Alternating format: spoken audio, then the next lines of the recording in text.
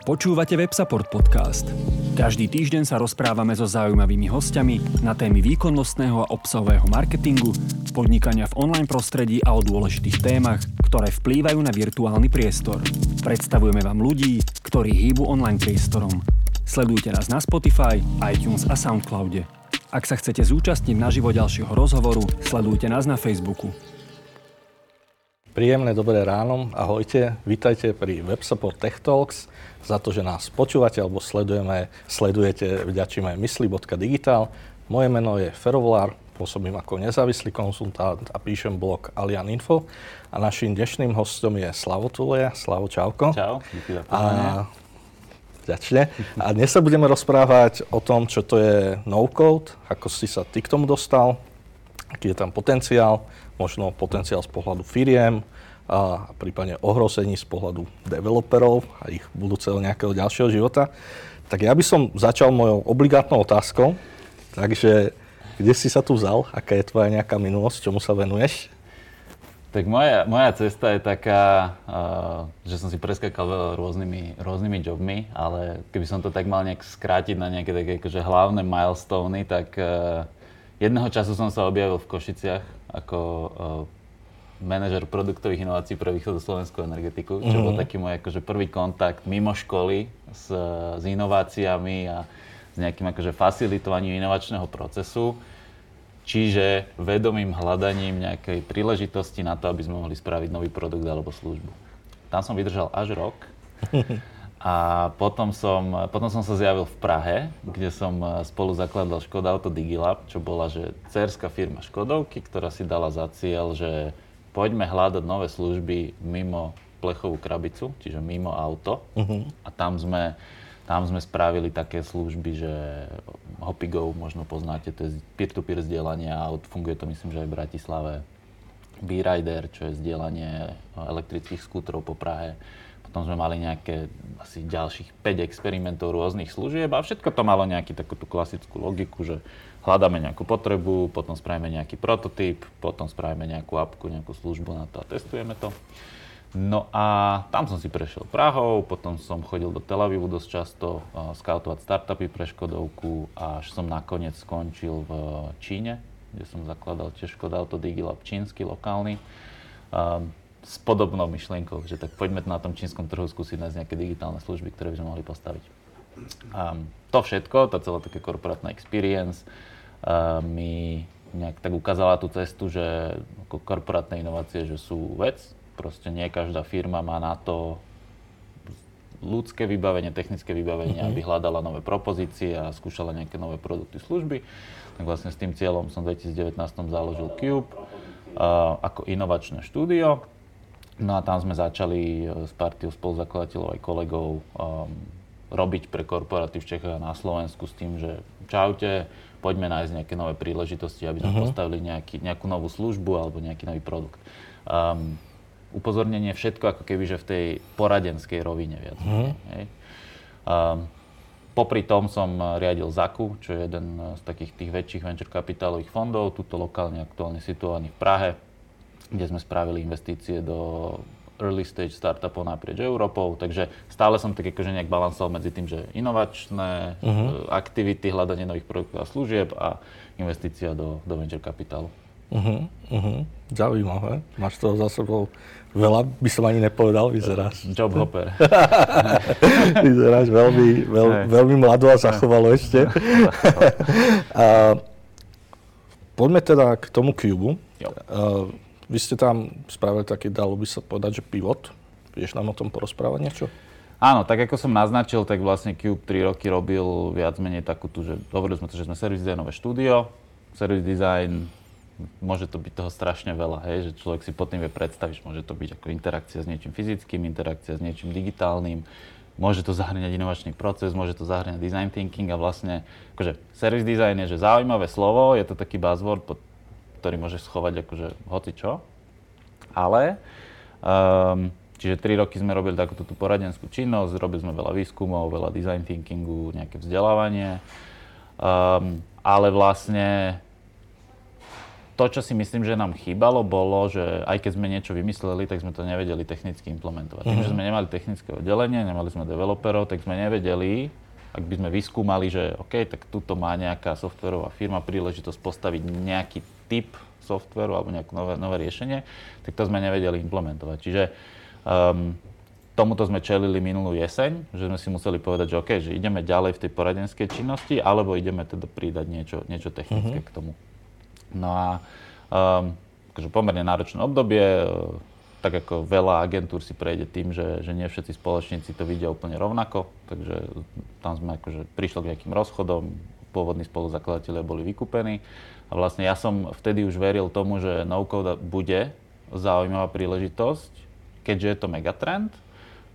Podľa štatistik alebo podľa odhadov sa očakáva, že tento trh by mohol narazť až 13-násobne v týchto 10 rokoch, čo znamená, že ak je veľký trh, tak aj tá príležitosť je veľká, lebo keď nie je trh, tak nemáš čo robiť. A tomu sme my ako keby podľa mňa trošku čelili predtým v tej poradenskej činnosti, že ten trh nebol dostatočne veľký na to, aby si vedel na Slovensku robiť zmysluplne service design a možno nejaký customer experience, lebo firiem, ktoré by si nechali v tomto radiť, nie je až tak veľa, čo znamená, že môžeš to robiť možno ako nejaký jednotlivec konzultant, ale asi firmu na tom úplne nevybuduješ. Na druhej strane ten no-code, tým, že to extrémne rýchlo rastie, tak na tom podľa mňa, že môžeš postaviť pomerne veľké štúdio, agentúru, možno nejaké developerské štúdio. A ako sme sa k no-codu dostali, to je tiež taká zaujímavá story.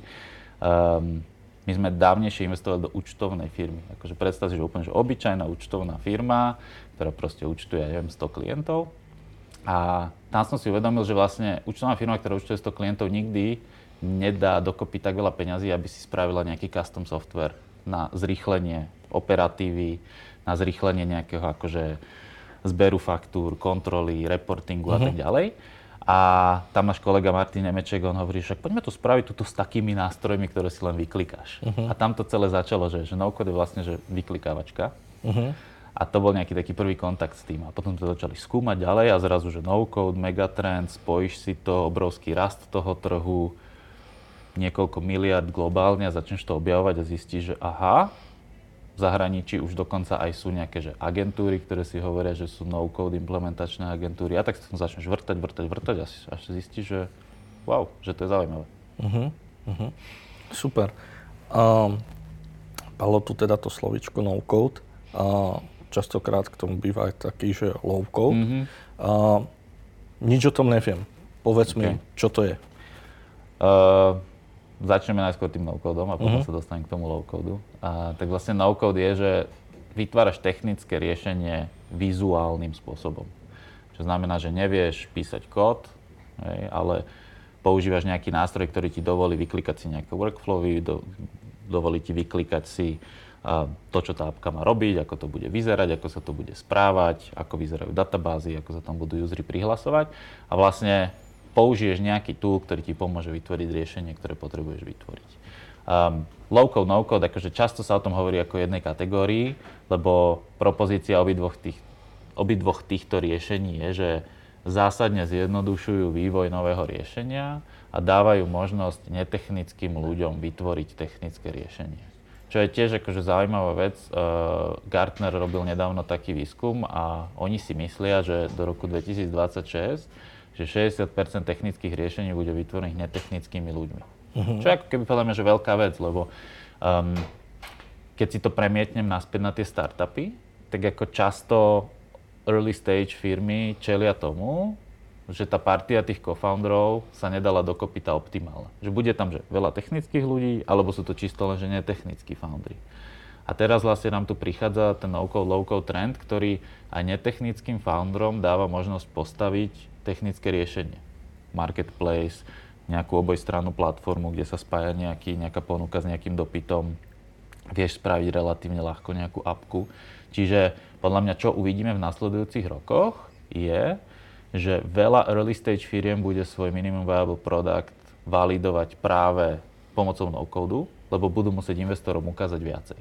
Dneska máme akože jeseň alebo zimu venture kapitálového cyklu. Valuácie padli, peniazy nie je až tak veľa, všetci investori rozmýšľajú nad tým, alebo robia oveľa hlbší due diligence.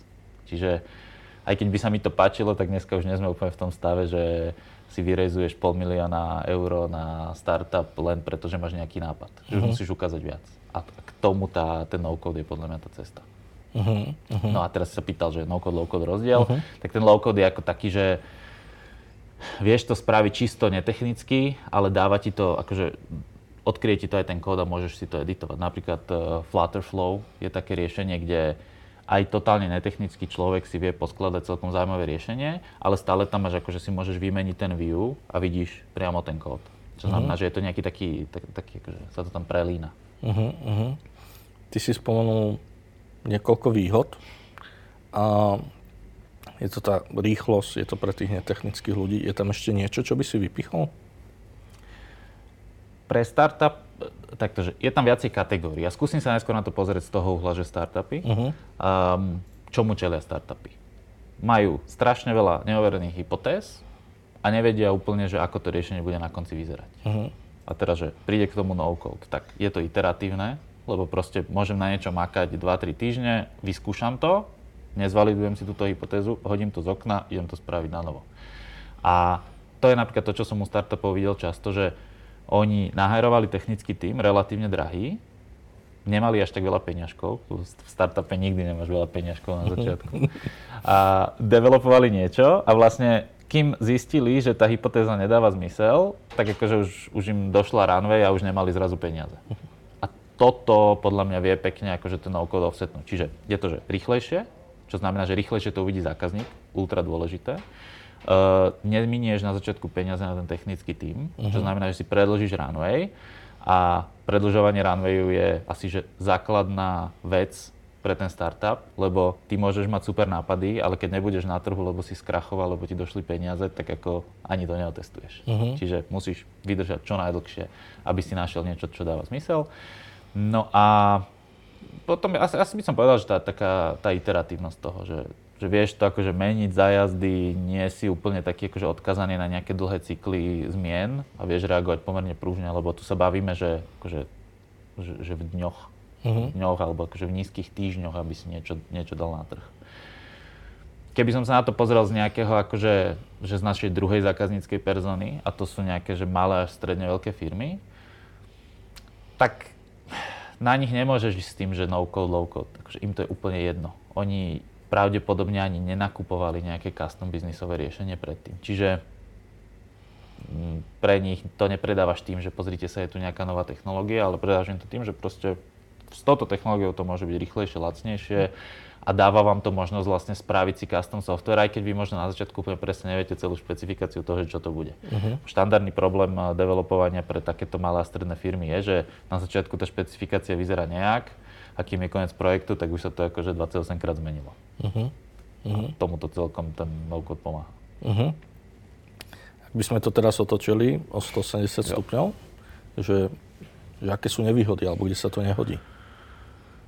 Keby sme pretočili 2 roky dozadu, tak si v no-code vedel spraviť tak akurát možno nejakú akože spotenú landing page na zber leadov, vieš, ale to, že každý mesiac vyjde niekoľko nových nástrojov, ako keby každý ten nástroj sa snaží vyplniť nejaký ten white spot, nejakú tú dieru, kde zatiaľ to riešenie no-code nebolo. Ale jasné, nie vždy môžeš spraviť úplne všetko, čo si predstavuješ. Čím je to proste komplexnejšie na nejaké akože špecifické požiadavky, tak nevždy ti to musí fungovať. Hej.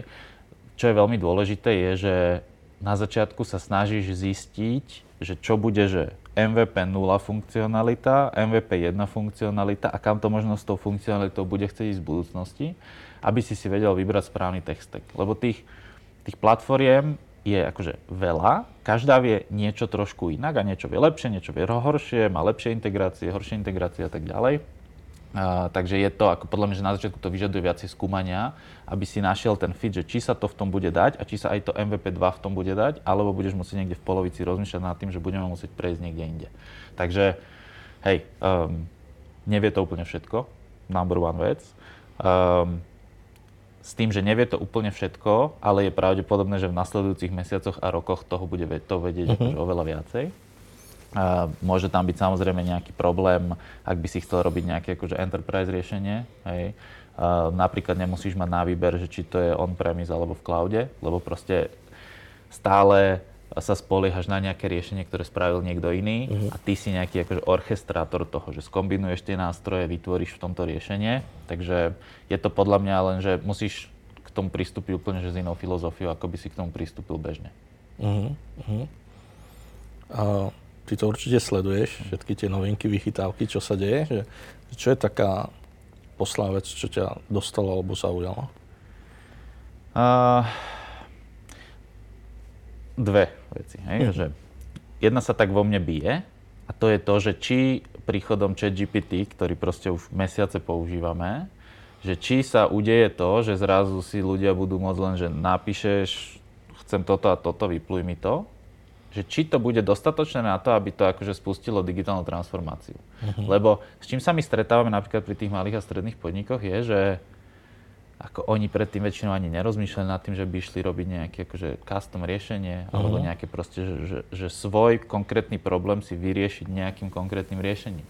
Čiže ja si stále myslím, že ChatGPT je super aj v tomto fielde a možno, že aj aplikácia AI do vytvárania takýchto akože webov, apiek, platform, marketplaceov a tak ďalej, že je super, ale stále tam asi bude musieť byť nejaký taký ten akože orchestrátor.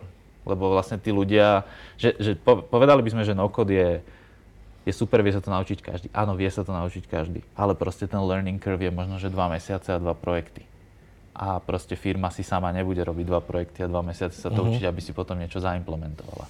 Takže AI a ChatGPT ma že mega nadchýňa a stále rozmýšľam nad tým, že dobre, že budeme my ako možno, že no-code implementačná agentúra irelevantní, alebo budú developeri irelevantní, ale asi nie. Takže neviem, toto je taká jedna vec. No a potom druhá vec je, tak ako neúplne milujem generovať obrázky tým, že napíšeš. Vieš, že proste čo chceš. To ti podľa mňa, že krásne uľahčuje aj to, keď niečo vytváraš, proste chceš k tomu spraviť nejaký obsah a tak ďalej, že ty dokážeš, že ak sa k tomu AI-ku postavíš akože čelom, tak dokážeš podľa mňa, že si strašne veľa vecí na agentúrnej úrovni zrýchliť. On sa nemôže proti tomu barikádovať. Super. Ty už si trošku načrtol ten proces, ako to vyzerá. Skúsme si to prejsť teda, že príde za vami firma, čo sa deje? Sú že 3 typy persón zákazníckych, ktoré máme. Hej? Že sú to startup foundry a startup foundry teraz, že úplne konkrétne, že môže to byť firma, ktorá ešte nevyrejzovala žiadne peniaze, ešte to nie je firma, čiže partia, ktorá sa dala dokopy a že ideme teraz akože spraviť dieru do sveta, ale zatiaľ nemajú riešenia a nemajú zákazníkov. Tak oni sú väčšinou ako keby taká tá cieľovka, ktorá potrebuje spraviť MVPčko, potrebuje tam proste prehnať prvých 10, 20, 30, 40 zákazníkov, prvých 5, 10, 20 transakcií, aby vlastne investorom, od ktorých budú rejzovať potom akože pre-seed, 200, 300, 400 tisíc, aby im ukázali, že pozrite, akože naozaj sme našli nejaký problém a naozaj to naše riešenie, akože je niekto ochotný otvoriť peňaženku. Alebo sú to potom foundry, ktorí možno, že vyrejzovali nejaký akože angel ticket. Že friends, family and fools im dali, ja neviem, 50, 60, 70 tisíc a oni teraz rozmýšľajú, že dám tých 50, 60, 70 tisíc na hiring technického tímu, aby som potom investorovi ukázal, že už mám to riešenie, ale nemám zatiaľ žiadnych zákazníkov, alebo proste dám 10-15 tisíc na správenie MVPčka v no-code a zbytok si nechám na marketing, aby som proste spustil akvizičnú kampaň a prehnal nejakých zákazníkov a tým pádom môžem investorovi ukázať moje cost of acquisition, môžem ukázať nejaký lifetime value, môžem ukázať nejakú unit economics a môžem ukázať, že vlastne niekto bol ochotný otvoriť peňaženku pre to riešenie. Čiže to je taká, že prvá skupina. Druhá skupina, malé a stredné firmy, ktoré väčšinou potrebujú nejakú akože biznis riešenie. Čiže bude to niečo interné, účtovná kancelária potrebuje kontrolovať, či im nahrali ľudia doklady, potom ich upozorňovať, aby tie doklady nahrali pred DPH-čkou, potom im vyhrožovať, že nebudú spracované doklady v dobrom čase a tak ďalej, tak ďalej. Čiže nejaké že interné riešenie na automatizáciu, digitalizáciu, redukciu počtu Excelov, ktoré máš, kde kopíruješ a pastuješ veci. A potom tretia zákaznícka skupina, to sú že korporáty, a taký nejaký, nechcem to nazvať, že enterprise level, ale korporáty a možno, že inovačné oddelenia korporátov, ktoré rozmýšľajú nad nejakými MVPčkami, chcú možno spustiť nejakú novú službu, niečo si takéto vyskúšať, ale čelia tomu, že keď zadávajú akože IT change requesty alebo nejaké požiadavky na ITčko, tak im povedia, že je super za 3 roky. A čiže toto sú také 3 zákaznícke persony. Tým, že sme predtým robili ten service design, tak nám to podľa mňa dáva strašnú výhodu, že sa vieme na to pozerať akože customer centric. Čiže treba dobre pochopiť problém, treba rozmýšľať nad tým, že aké smery to riešenie môže nabrať a potom si nakresliť tú cestu MVP 0, MVP 0,5, 1, 2, 3 a takto nejak cez to prejsť. Samozrejme, čím viac je to startupové, tak tým viac budeme takto rozmýšľať. Čím viac je to akože tradičný biznis, tak tam je to skôr o tom, že pochopiť, ako tá firma funguje so svojimi internými procesmi dneska, lebo čo je najväčší challenge? Že dojdeš do tej firmy, ohňostroje, máme super nový softvér, teraz sa všetci naučia a začnete to používať. Hej, low adoption rate, nikto to nebude používať, lebo proste budú ľudia naštvaní. Čiže to je ako keby, že ten začiatok. Potrebuješ dobrú analýzu, pochopiť, možno nejaké rozhovory spraviť, so stakeholderami si očakovať, že či naozaj toto sú tie problémy, ktoré sú najväčšie, tie potrebujeme vyriešiť. Ešte taká, že odbočka trošku, že my sme dávnejšie veľa ako keby, že stávali na tej metodológii service designu a design thinkingu a vo mne tým, že mám taký presah trochu aj k tým startupom, sa to vo mne tak bije, že čo je vlastne správne, že či ten design thinking alebo ten lean startup. Že ten design thinking hovorí, že treba tých zákazníkov pochopiť, treba spraviť tie výskumy, validovať to s nimi a tak ďalej, versus lean startup hovorí, že čo najrýchlejšie dať to riešenie na trh, kontakt s realitou, kontakt so zákazníkom a na základe toho learningu iterovať. A asi čím som starší, tým viac sa prikláňam k tomu lean startupu, že proste treba to spraviť rýchlo a dať to tam, lebo trh je ultimátna validácia. Keď není trh, tak není nič. A ten design thinking, čím ako keby, že viac nafúkuješ ten výskum, tým viac sa môžeš ako keby, že stratiť niekde po ceste a začne na teba pôsobiť to, že máš nejakú akože paralýzu v rozhodovaní, lebo máš strašne veľa dát. Môže na teba pôsobiť to, že si niečo na začiatku úplne prehliadol a tým pádom sa pozeráš na problémy, ktoré možno problémami nie sú.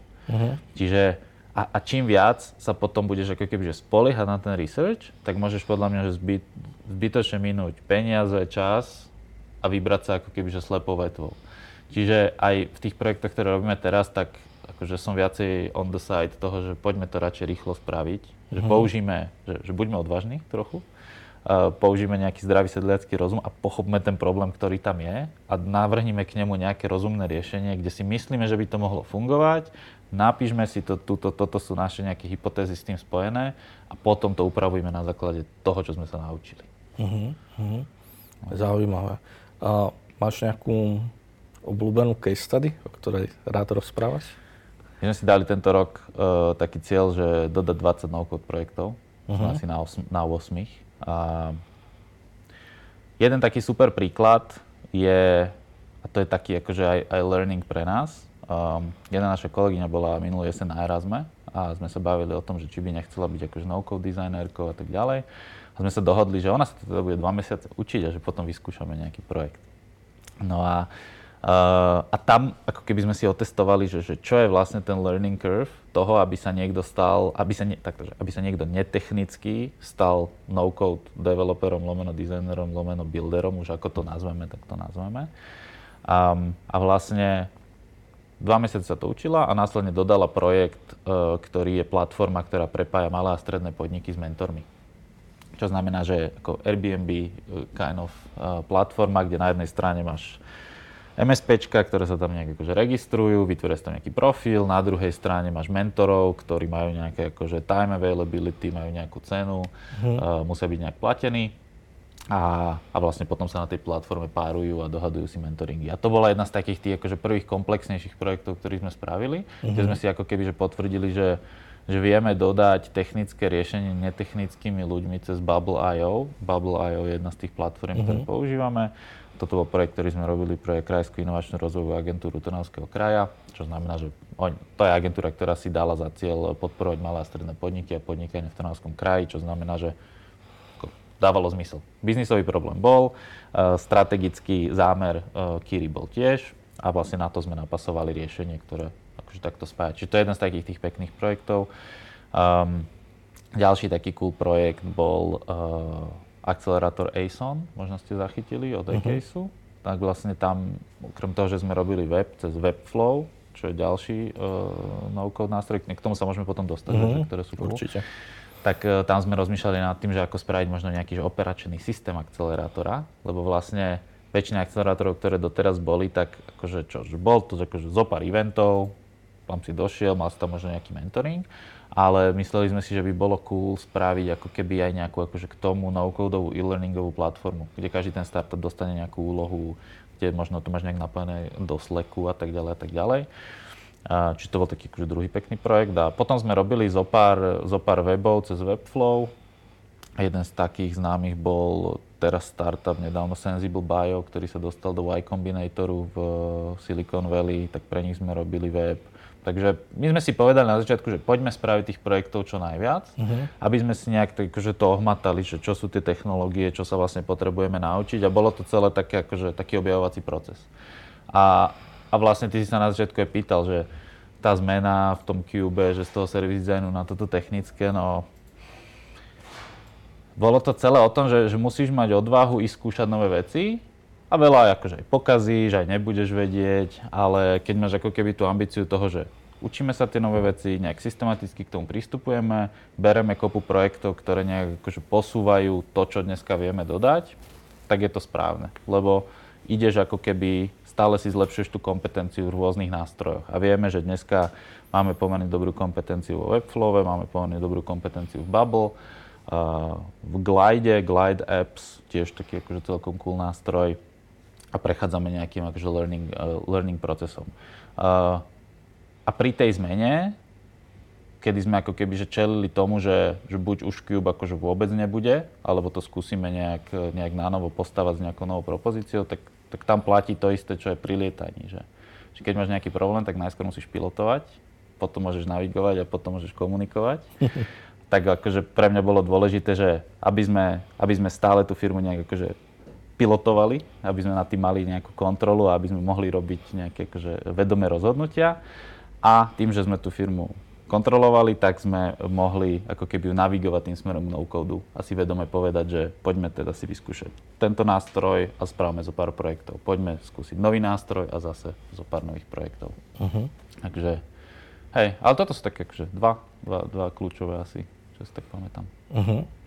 Teraz skúsme sa na to pozrieť, že som firma, povedzme, že už stredná alebo väčšia, pozdáva sa mi takéto riešenie a na druhej strane tá služba, ktorú by som na to mal použiť, je niečo nové, je to nejaký startup. Môžem tomu dôverovať? Dve veci. Väčšinou tá firma nedojde s tým, že no-code je cool, lebo oni vlastne nevedia, čo to je. Čiže skôr tá firma sa pozrie na to tak, že aha, že oni pochopili ten problém, čo máme a ponúkajú nám nejaké riešenie. A argumentujú, že sa to dá implementovať rýchlejšie, že to môže prejsť nejakým iteratívnym procesom a tak ďalej. A áno, a tam nastane tá otázka, že je to udržateľné, koľko nás to bude stáť a tak ďalej. Tie služby, áno, sú to startupy, ale tie startupy už nie sú až také malé. Napríklad Bubble vyrejzoval teraz 100 miliónové kolo. Vyrejzovali, že $100 miliónov. Že to už nie je úplne malý startup. Čo znamená, že tá udržateľnosť toho asi nejaká bude. Ale čo my robíme vždycky pre klientov je, že vypočítavame im, že koľko ich vlastne to riešenie bude stáť na subscription costoch. To je podľa mňa že úplne kľúčová vec, lebo ty neodovzdávaš proste túto hotový kód a that's it, ale ty vytváraš riešenie v nejakých existujúcich nástrojoch, ktoré medzi sebou prepájaš. Čo znamená, že áno, pri rozmýšľaní nad tým tech stackom na začiatku, tam presne prichádzajú tie faktory, že je to etablované riešenie, alebo je to niečo nové. Ak je to niečo nové, tak áno, čelíš tomu, že OK, musíme sa nejak nad tým zamyslieť, že čo, vyrejzovali peniaze, nevyrejzovali peniaze, musíme sa pozrieť do Crunchbaseu, že či ten startup akože má šancu prežiť, alebo nemá šancu prežiť, ale vlastne akože keď sa bavíme, že Bubble, ten Webflow, možno ten Glide, ten Flutterflow, akože to sú všetko už relatívne veľké startupy. Čiže tam sa skôr pozeráš na tú druhú vec a to je, že majú stabilný pricing, alebo očakáva sa, že ten pricing nejak zmenia, alebo že stáva sa pre tú firmu potom neudržateľný ten pricing, ak budú mať nejak strašne veľa položiek. Že napríklad Glide, ktorý by som povedal, že je taký akože automatizovaný Excel na steroidoch, tak akože ten priceuje podľa toho, koľko máš dát v tom.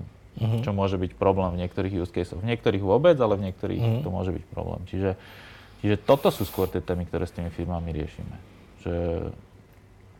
Že kto sú tí poskytovatelia, koľko to asi bude stať mesačne a vlastne a či tie softvery ako keby, že komunikujú medzi sebou, ale to už je skôr práca na nás. Že keď, ja neviem, že použiješ nejaký make alebo Zapier, s niečím niečo prepojíš, niečo niekam pôjde. Akože všetky tie riešenia idú tým smerom, aby boli čo najviac integrovateľné medzi sebou logicky, lebo tak je to pre nich, akože im to unlockuje nejaký nový trh. Čiže tam úplne nevidíme nejaké akože spiatočníctvo. Čo si ale myslím, že sa v tomto softverovom svete, alebo teda, že v svete týchto low-code a no-code riešení udeje, že časom sa proste budú vytvárať nejaké akože monster platformy nad tým. Lebo dneska si spravíš niečo tu, potom to prepojíš s týmto, potom si spravíš niečo zase tu a na konci máš akože 6 toolov, ktoré si pospájal. Fajn, hej, stále je to akože lacné, neviem čo, funguje to. Ale myslím si, že sa at some point sa niekde akože udeje nejaký akože Microsoft v tejto téme, ktorý sa bude snažiť proste tie jednotlivé funkcionality dávať do jedného hubu a ty to potom možno budeš tvoriť ako keby, že už len v jednej appke. Alebo, a že I wish, že by to tak bolo. sa nám to uľahčí. Jasné. Skúsme ísť ešte tak o úroveň nižšie. A ako by mali firmy uvažovať nad tým, či si to postavia sami, alebo či skúsia teda túto cestu? Čo sú nejaké kritériá, na ktoré by sa mali pozerať? No, tak u startupov som to už naznačil, že u startupov je to, že availability technického talentu a runway je to rozhodujúce kritérium, že proste keď mám málo peňazí a není môj co-founder ten technický človek, ktorý to proste po večeroch spraví, tak asi dáva zmysel si to akože rýchlejšie otestovať takto. Čo sa týka firiem, tak tam je to podľa mňa, že akože firmy, ktoré ponúkajú nejakú službu, ktorá nemusí byť technická, tak oni ako keby podľa mňa ani že nerozmýšľajú nad tým, že si spraviť niečo sami. Že oni skôr sú v tom, že zrazu je tu nejaké riešenie, ktoré si môžeme dovoliť. Čiže ja by som skôr povedal, že ten trh malých a stredných podnikov je taký akože netransparentný, lebo že ty nemôžeš ísť teraz na Google a povedať, že koľko ma bude stáť zautomatizovanie mojej účtovnej kancelárie, alebo koľko ma bude stáť zautomatizovanie nejakého akože interného výrobného procesu, že proste to nie je transparentný trh, kde by na internete boli cenníky a si viem povedať, že tak môžem, nemôžem, hej. Čiže pre nich to je skôr len, že si v správnom čase na správnom mieste a oni identifikujú problém a tým ponúkneš riešenie na ten problém. A väčšinou tie firmy teraz nerobia to, že si ponúknú akože 5, že zavolajú si 5 rôznych firiem a dajte nám akože 5 ponúk a vysvetliť. Akože není to core funkcia tej firmy, čiže netravia na tom až tak strašne veľa času. Čiže reálne, že postaviť si alebo nechať si postaviť, môžu riešiť asi len startupy. Si myslím. Alebo teda aspoň, že z tých skromných skúseností, ktoré máme, tak si myslím, že toto som tak akože navnímal. Taká menšia reklamná vložka. Ak by ste si no-code chceli vyskúšať, tak Websupport má službu, ktorá sa volá vlastná web stránka, kde si sami môžete vyklikať svoj web, svoj blog alebo taký menší e-shop. Takže ak ste sa doteraz nejakou takouto platformou nestretli a chcete si to šahať v slovenčine, tak určite odporúčam otestovať si vlastnú web stránku. Ja by som možno prešiel... Inak to je super vec, čo si povedal. Podľa mňa každý by to mal spraviť. Lebo takto si dokážeš podľa mňa, že veľmi zvýšiť svoju hodnotu na trhu práce. Lebo vieš, že ľudia sa nám tak vo všeobecnosti delia na takých tých viacej technických a takých tých viacej biznisových. Ale teraz, že keď aj tí biznisoví ľudia nadobudú nejaké základné technické skúsenosti a keď prídu do nejakej práce a napadne ich nejaké zlepšenie a aj ho ukážu, tak to je mega. Čiže že ten kontakt s no-codom môže presne začať takto, že využite websupportiackú apku a vyskúšajte si to. A potom vás to možno začne baviť a budete to explorovať ďalej. Hej, na internete sú už rôzne akadémie, že ako si vytvoriť nejaký vzťah k tomu no-codu. Jedna taká akadémia sa volá, že 100 Days of No-Code, že ti to proste každý deň alebo každý druhý deň ti to pošle nejakú výzvu. Hej, a ti povie, že tak si spoj teraz, ja neviem, Airtable s niečím a aby sa udialo niečo. A dáva ti to takéto zadania a ty akože učíš sa. Takže výborná vsúka. Ja som, možno je to 5 aj viacej rokov dozadu čítal v Newsweeku a tam bolo také odporúčanie, že na čo by si sa mal pozerať z najbližších, ja neviem, 10 rokov. A bolo tam také, že 3D tlač, že mal by si vedieť, že napríklad, že ako prežiť, keď nastane nejaká apokalypsa, s tým nikto ešte akože nerátal. Ale také, že každý by mal vedieť robiť nejaké webové aplikácie. A vtedy toto bola vec, ktorá podľa mňa, že buď neexistoval, alebo bola úplne v plienkach a ja som na to pozeral, že fúha, no, že aby každý tu vedel minimálne, že nejaké šablonovacie jazyky a potom možno naozaj niečo, že nakodiť, že to je dosť challenge. Ale potom, že keď prišiel, že celý tento ekosystém, ktorý tu vzniká, tak podľa mňa, že tam už nie je výhovorka, prečo si to neotestovať. No, presne. Akože môžeš voči tomu si stavať nejaké barikádky mentálne a si povedať, nie, mňa sa to netýka. Hej, tak jak aj AI, veľa ľudí sa k tomu takto stavia. Nie, mňa sa to netýka, idem bojovať proti tomu, lebo pokrok je zlý. Ale toto je pokrok. Hej? A teraz, že nad tým pokrokom sa dá rozmýšľať, podľa mňa, že v dvoch rovinách. Dá sa nad tým pokrokom rozmýšľať tak, že som developer a toto je pre mňa ako keby, že ohrozenie. Alebo sa dá nad tým rozmýšľať tak, že som developer a toto je pre mňa nejaký ďalší power tool, alebo výťah k tomu, aby som sa venoval komplexnejším veciam ako týmto kvázi základným. Lebo robenie webu a robenie nejakej apky, robenie nejakej web appky, možno za 5 rokov si povieme, že to je ako úplne, vieš, že jak 10 rokov dozadu robenie videí na Instagrame bolo tough, alebo na YouTube, tak akože toto možno za 5 rokov, za 10 bude robenie, že web appiek a tak ďalej. Čo znamená, že tí mega naskillení ľudia, ktorí sú dneska developeri, sa môžu posunúť o poschodie vyššie a tým pádom môžu riešiť ešte komplexnejšie problémy a ešte náročnejšie problémy. A ja by som sa takto na to skôr pozeral. Hej, že my, už som na nejakých fórach to videl, že taká tá debata a mňa hneď napadlo prirovnanie, že pamätáte si, keď Uber začal v Bratislave? Hej, že jaký strašný fight to bol, ako to taxikári neznášali a že vlastne tí prví Uber šoféri boli tí netaxikári, tak akože toto si možno, že v nejakej akože veľmi malej mierke tým si prechádza aj ten no-code, že technický človek sa na to povie, že odpad, jednoduché, hej. Ale ten netechnický človek, tak jemu sa vyrendroval úplne nový svet. Zrazu, čo, môžem si spraviť niečo, vieš, môžem byť akože single startup founder, marketer, že akože viem si nastaviť kampane, viem si nastaviť akvizíciu userov, ale viem si popri tom akože spraviť aj nejaké basic riešenie. A to je podľa mňa to brutál. Že vlastne teraz tá veľká časť tej technickej komunity, tých developerov, ktorí robia takéto akože, ja to nechcem znehodnocovať, ale také, že relatívne, že basic veci, že appky, web appky, tak sa môžu práve posunúť a hej, môžu robiť na raketách alebo na objavovaní vesmíru alebo proste, že na niečom, čo nás zase posunie ďalej. Čiže tá technológia nám vlastne ako keby, že vyriešila to, na čo sme míňali strašne veľa resursov a tie resursy sa teraz môžu posunúť na niečo také akože brutálnejšie. Ja úplne súhlasím a ja som ti to aj ráno spomínal, že keď Websupport dal von tú vlastnú web stránku, tak veľa toho feedbacku prišlo v komentároch, že to je tool, ktorý berie programátorom prácu, ale ozvali sa developeri, ktorí to vedeli obhájiť, že sorry, ale keď za takéto veci si teraz pýtaš peniaze, tak sa musíš nejak ďalej posunúť. A mne sa strašne páčilo, že sa nemusel do tej debaty zasiahnuť a že tí developeri sa tam medzi sebou vyrozprávali. A ja si pamätám, že na jednom evente sme tu mali Adama z Labyrinth Labs a ten presne hovoril, že ak si raz vybral technickú rolu, tak musíš stále na sebe makať, že ty nemôžeš niekde zatuhnúť a vlastne, že toto ťa núti stále posúvať sa dopredu, lebo tie technológie sa proste, a tie možnosti sa brutálne posúvajú.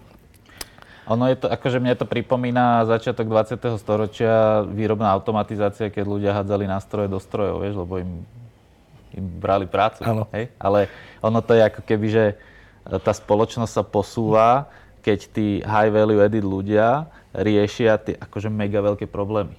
A povedzme si úprimne, že proste robiť apky, to nie sú tie akože problémy, ktoré teraz tú populáciu posunú ďalej. Čiže hej, že nejaký ten prirodzený presun ľudí tam musí byť, ale ono to není ani len, že keď si vybral technickú rolu, že sa musíš stále vzdelávať. Vieš, že ja keď si teraz akože, že si predstavím seba, je 2.1.2017 a ja som došiel do Prahy, do Holešovic a sadol som si do toho nového SKODA AUTO DigiLabu, tak akože keby som vedel robiť v Babli nejakú akože apku alebo niečo, tak moja hodnota v tom týme je akože úplne iná.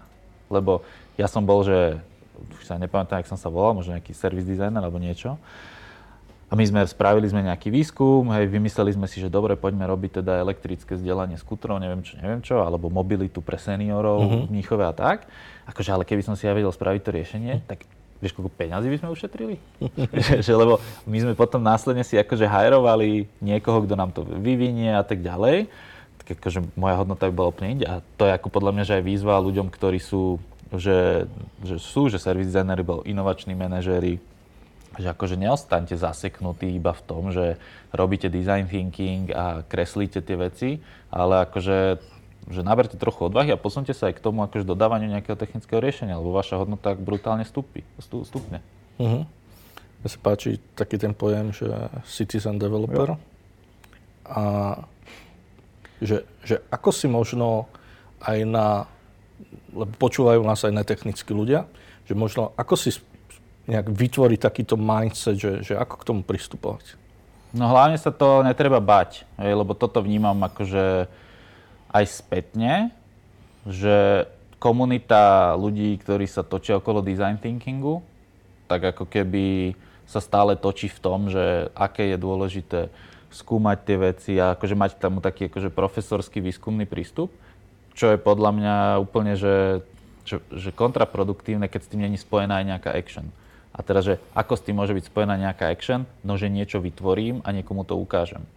Čiže prvá vec je, že nebáť sa toho, že akože ja viem, že to bolí si k tomu sadnúť, učiť sa niečo nové, skúšať to, ale to sú, že vy to viete nabrať tieto skilly že v priebehu týždňov. A neveril by som tomu, keby sme naozaj u nás v Kiuube nemali tie príklady toho, že tí ľudia sa to naučili v priebehu týždňov a aj tá komplexnosť tých projektov stúpa v priebehu týždňov, že ty sa, že fakt sa vieš toho naučiť dosť veľa. Čiže môže to začať úplne jednoduchým poskladaním si webu vo Vixe alebo na Websupporte, alebo si nájdeniu 100 Days of No Code a proste skúšať sa s tým nejak hrať. Tie smery môžu byť rôzne. Hej? Že ty môžeš ísť smerom, že som webový vyklikávač, ktorý vyklikáva na základe nejakého nákresu z Figmy. Môže byť. Môžem byť ten akože kreslič, ktorý si to najskôr nakreslí vo Figme a potom si to aj vykliká. Môžem byť napríklad len akože automatizátor prepájač. Hej, že zberám lídy, nejak ich kvalifikujem, možno vytváram nejaké akože chainy na automatizovanú komunikáciu, možno len pracujem s nejakými vnútrofiremnými dátami, že tu sme niečo zozbierali, nejaké múdro a tu je nejaký výstup a nejak to prepájam, distribuujem. Čiže to, že idem robiť no-code, neznamená, že budem teraz akože dizajner webový. Že tam je akože strašne veľa rôznych funkcií inde a skôr je to o tom, že nájsť si niečo, čo ťa baví. Čo je ale dôležité povedať je, že keď si skúsite Bubble, keď si skúsite Flutterflow, keď si skúsite Webflow, že tie interfejsy sú veľmi podobné. Čo znamená, že ty keď sa vieš, to je programovacie jazyky, že naučíš sa jeden a ten druhý už pick-upneš ľahšie. A toto isté platí aj v tom no-code. Že tá logika je často akože dosť podobná. Len tu je to v rúžovom, tu je to v žltom. OK, začnem si niečo robiť, vyberiem si nejakú platformu, biznis mi škáluje a nehrozí mi tam nejaký vendor lock, že jednoducho budem musieť už do konca života zostať na tej platforme, alebo bude pre mňa príliš drahé prejsť niekde inde? Úprimne povedané, nikdy sme v projekte ešte za toho 3/4 roka sme nikdy sa nedostali do tejto fázy. Ale teraz, že keby sme sa opýtali ChatGPT, že čo si myslí o tom, že či niečo takéto hrozí, tak ti asi povie niečo nasledovné. to, že si začal v no-code a prešiel si tou celou cestou akože validácie a rastu, tak si ušetril toľko peňazí, že ak at some point potrebuješ switchnúť už do custom kódu, tak budeš mať oveľa konkrétnejšie zadanie, ako by si mal na začiatku. Čiže to je prvý taký, z môjho názoru, pomerne silný argument. Druhý argument je, že tým, že to vytvárame v no-code, tak napríklad zákazník nie je nikdy loknutý k nám. Že my sme ti to vyvinuli a teraz už akože ťa budeme bilovať do nekonečna. Akože ty si admin, feel free, môžeš si to správať ďalej sám, môžeš sa to naučiť, možno ti spravíme nejaký kurz a tak ďalej. Čiže najväčšie riziko, ktoré vnímam, je, že by ten nástroj krachol. Že teraz, keby sme si dali fakt, že tie konzervatívne okuliare, tak akože hej, že najväčšie riziko je, že toto proste tá firma nedá a krachne. Jasné, môže krachnúť aj startup, ktorý vyrejzoval 100 mega, a má, ja neviem, Bubble má nejakých milión používateľov registrovaných. Môže sa to stať, ale pravdepodobnosť toho, že by niekto vykúpil to riešenie, je už akože relatívne vysoká. Čo dobre, že síce na tom stratia investori, ale to riešenie ako keby v nejakej forme bude žiť ďalej. Čiže reálne toto je akože že biggest risk. Ja si to, že by to niektoré z tých riešení v tom chaine, že by to nedalo. Čo ale nič nemení na tom, že byť citizen developerom je cool. Lebo proste tých nástrojov je aj tak akože kopu. Že stále to vieš akože nejak prehadzovať.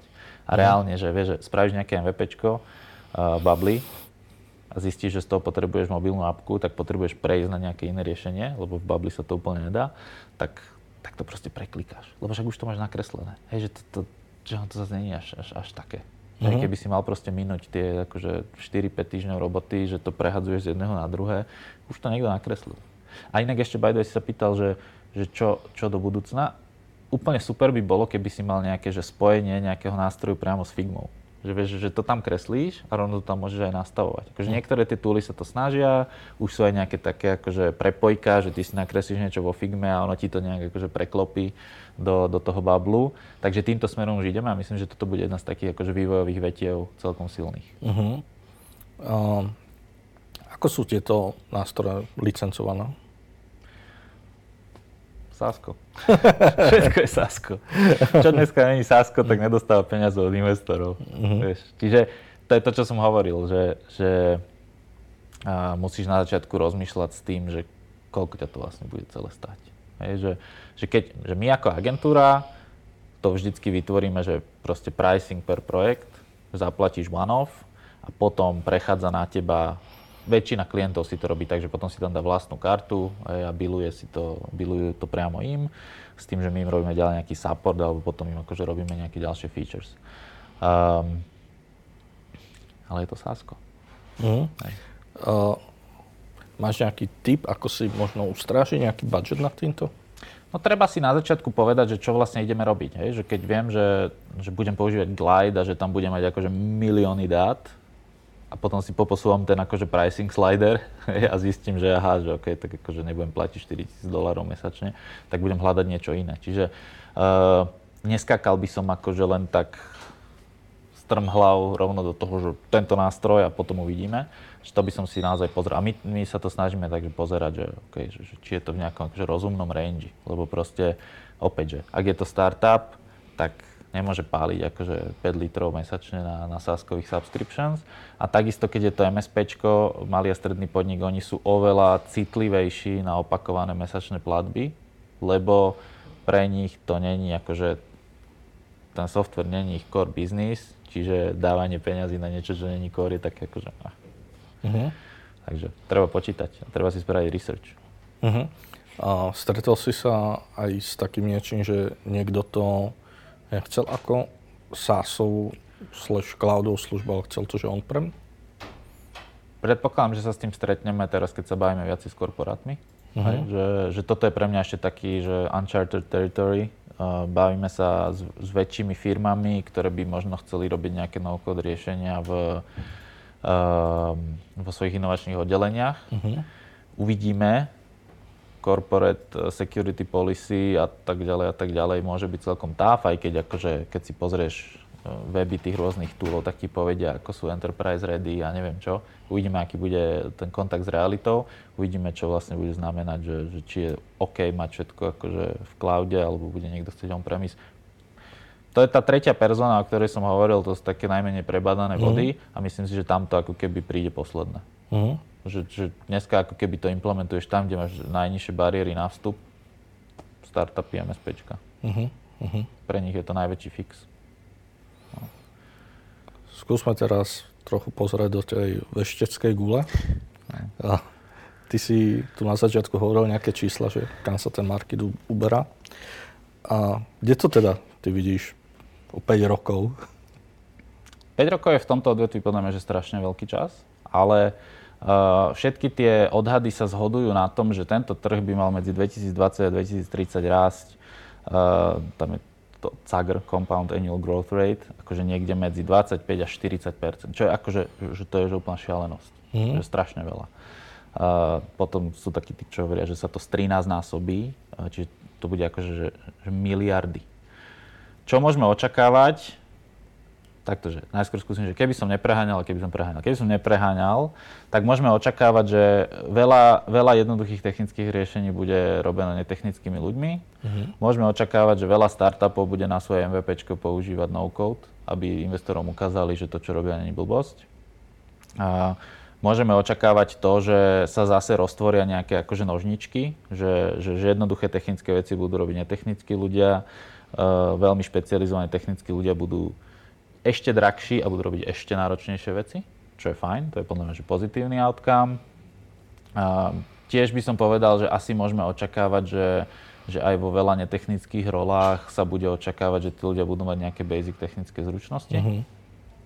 Proste, hej, že to vidíme aj pri tom vzdelaní, že STEM obory fičia a toto je podľa mňa, že taký shortcut pre ne-STEM ľudí, ako sa k tomu dostať aspoň a robiť niečo, čo možno predtým robili tí STEM ľudia.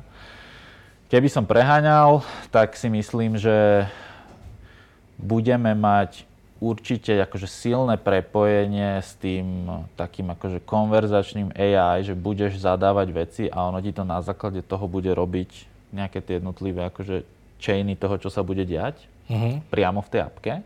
Čo znamená, že podľa mňa, že taký bubble, keby nejak implementoval niečo na štýl ChatGPT a že ty niečo si spravíš sám a teraz už neviem, tak mu napíšeš, tak ešte potrebujem spraviť toto, ale ti to tam samé vytvorí, tak to bude ako keby, že opäť zrýchlovať tú prácu tým no-code developerom. Kontroverzne si myslím, že stále bude potrebný nejaký prostredník medzi používateľom toho riešenia a tým akože no-code nástrojom. Čiže nejaká tá agentúra, nejakí tí freelanceri. Inak akože no-code sú extrémne silné komunity v Nigérii, v Pakistane a v Indii. Hej, že my sme hľadali nedávno bubble expertov. Nie sú. Tu nie sú. Ale v Nigérii máme kolegu z Nigérie, takého experta od Johnnyho a takže tam sú tí ľudia a predávajú svoj skill do celého sveta. Čiže možno budeme vidieť aj tohto viacej. No a ešte jedna taká podľa mňa predikcia je, že pri hľadaní nových príležitostí sa bude oveľa viacej tlačiť na to, aby sme mali ten lean startup prístup. Že tu si niečo identifikoval, nejakú príležitosť, tak to ukáž. Hej, že zvaliduj to. Že to neostane len v takej tej, možno aj to, čo sme my robili v Kiuube predtým, že niečo sme vyskúmali, povedali sme, že myslíme si na základe rozhovorov a na základe nejakého researchu, že tu je príležitosť. Tak teraz ti klient povie, že no ale tak ukáž nejaký proof, tak ty budeš musieť rýchlo zmastiť nejaké riešenie a skonfrontovať to so zákazníkom. Že tohto uvidíme viacej. Koniec veštenia. Skôr sa pustíme na otázky od divákov. Bez čoho si nevieš predstaviť svoj deň? Nejaký tool, aplikácia, služba, vychytávka?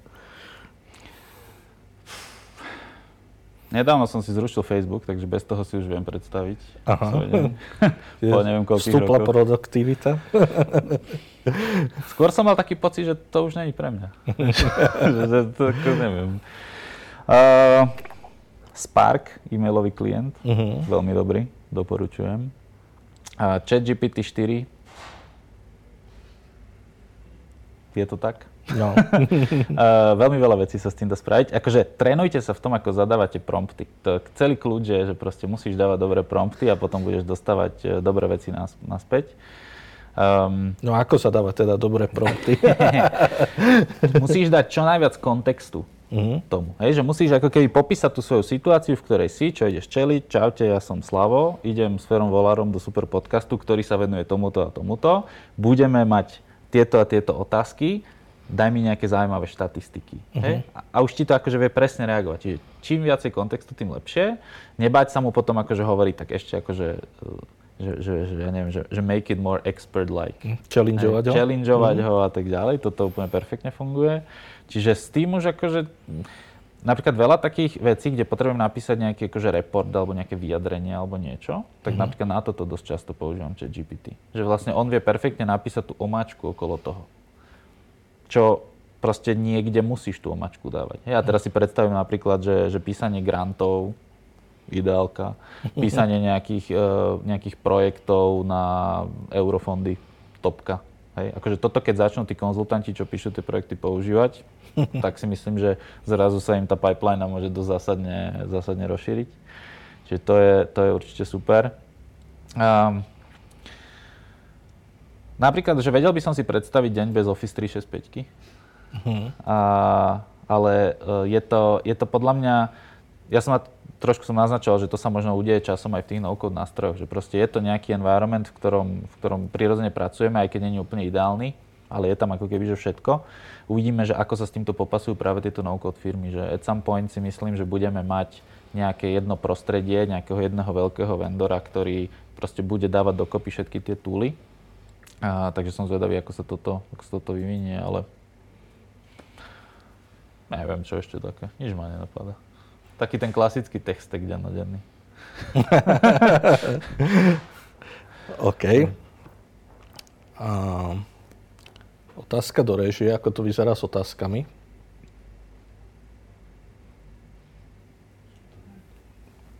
Výborne. Viete poradiť aj nejaké túly, ktoré sa zameriavajú na automatizáciu procesov, nejaký backend, dashboard? No-code túly na webu už poznáme, ale na procesy to je celkom novinka. Napríklad Glide je celkom dobrý, Glide apps. Ten používame v tých účtovných kanceláriách, z toho robíme dashboardy. To je celkom fajn aj zákaznícke, akože vieš tam vytvoriť zákaznícke zóny a takéto. Ten Make, akože na zber dát, na automatizáciu, to je celkom fajn. Konkurencia zapiera, ale Make je lacnejší, inak bývalý Integromat česky, dosť cool. Veľa tých riešení sa inak aj tu akože v strednej Európe vytvárať, čo je celkom fajn a je to asi dosť príležitosť do budúcna.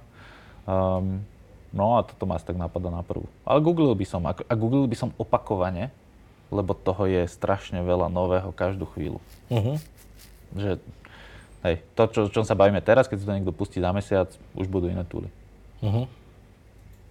OK, ďakujem. Ahojte, chápem výhodám no-code, ale často sa stáva, že projekt sa rozrastie a potom je veľmi ťažké vysvetliť klientovi, že treba to prepísať celé do novej technológie. Ako sa s týmto problémom vysporiadať? Otvorene komunikovať, že tento problém môže nastať. Hej. Tá otvorená komunikácia, že toto môže nastať, podľa mňa, že vyrieši veľa tých vecí. A my robíme s klientami také cvičenie, že sa ich pýtame, že kam to asi pôjde s tými features.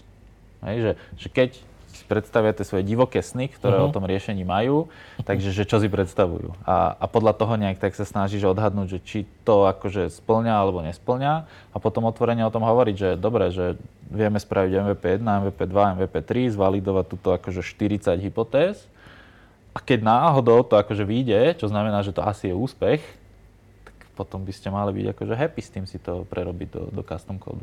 Čiže skôr je to o tom nejakom akože že zladení stakeholderov, nastavení, tých očakávaní a odkomunikovaní, že proste áno, môžeme sa dostať do momentu, kedy proste to nebude dávať zmysel to ďalej takto robiť. Ale opakujem zase to, že väčšina startupov failne na to, a to nie sú ani len, že startupy, to môžu byť aj akože rôzne nové iniciatívy vo firmách. Failnú na tom, že proste riešia vec, čo problémom není. Čiže áno, bodaj by sa stávalo častejšie to, že je to také super, že až sa to dostane do fázy, kedy plačeme nad tým, že to musíme prerobiť do niečoho iného. Bodaj by. Janči sa pýta, ako riešite aktuálnu zmenu pricingu v Bubble? Trpíme. Hľadáme alternatívy. Hej, inak veľmi veľká téma na diskusiách rôznych o tomto. Som zvedavý, že či tá firma akože tento backlash nejak bude manažovať alebo nebude. Neviem úplne presne povedať detaily, ale akože rieši sa to všade, riešia to všetci a teraz rozmýšľajú nad tým, že OK, tu sú 4 alternatívy a tá komunita ako keby tak jednohlasne hovorí, že tak my začneme teraz developovať v niečom inom, ak to nejak nevrátite naspäť, čiže je to taký akože ongoing war. A to sa môže stávať, hej? To sa môže stávať, na to sa musíme pripraviť, ale je to dôvod na to, aby sme akože povedali, že no-code nie je cesta? Není. Jasné. Máme tu ďalšiu vizionárskú otázku. Ako bude vyzerať svet v roku 2030 ako výsledok vplyvu AI? Neviem. Uvidíme za 7 rokov. Toto môžeme debatovať ďalšie 2 hodiny o tom. Čo ja viem? Akože asi bude lepší. Treba byť v tom... Hej. Si optimista? Jasné. Akože odkedy vyšiel ChatGPT 3, keď to bol na jeseň, takže my sme to začali používať, neviem, druhý týždeň. To celé len o tom, že proste nemôžeš sa barikádovať voči tým novým myšlienkam. Jasné, budú niektoré, akože niečo budú blbosti, niečo nevíde, budú nejaké akože fuck upy, hej, budú nejaké akože kontroverzie, to sa vždy deje, hej, ale proste neposunieme sa ďalej, ak neprejdeme aj nejakými takýmito akože chybami, vybuchnú proste budú nejaké problémy s tým, ale podľa mňa treba byť tomu otvorený, lebo na druhú stranu, podľa mňa, že opäť veľa takých tých akože, nechcem povedať, že nudných, ale takých tých, že povinných aktivít, kde není veľká pridaná hodnota, ak toto dokážeme vyriešiť, tak si zase, že unlockneme nejakú časť tej pracujúcej populácie, aby riešila nejaké väčšie problémy. Alebo proste sa venovala veciam, ktoré sú zmysluplnejšie. Čo mňa prekvapilo je, že AI ako keby, že prvá nejak tak akože dopadla na technických a kreatívnych ľudí, čo je zaujímavé, lebo však všetci nejak tak hovorili, že ľudia, čo robia manuálnu prácu alebo robia vo fabrikách, nebudú mať čo robiť, lebo ich nahradí technológia. Surprise, surprise, nahradí nás. Fajn, hej.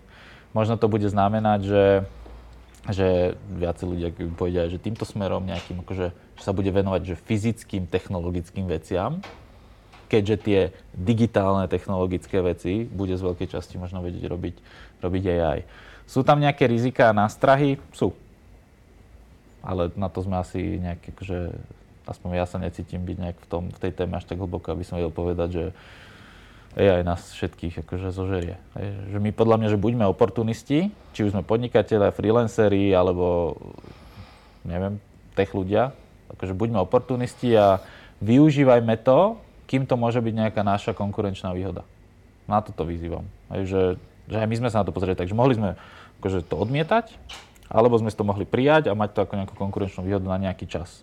A myslím si, že toto bude tiež taký akože divide, ktorý sa bude robiť, že ja som nad tým rozmýšľal z pohľadu copywriterov napríklad. Že dneska ti vie, tá ChatGPT ti spraví veľa kopička priemerného. Ale na kopu veci je priemerné kopičko akože good enough. Čo znamená, že priemerní copywriteri asi budú časom robiť niečo iné, ale nadpriemerní copywriteri budú oveľa drahší. A kúpiš si ich na to, kedy to bude naozaj dávať zmysel.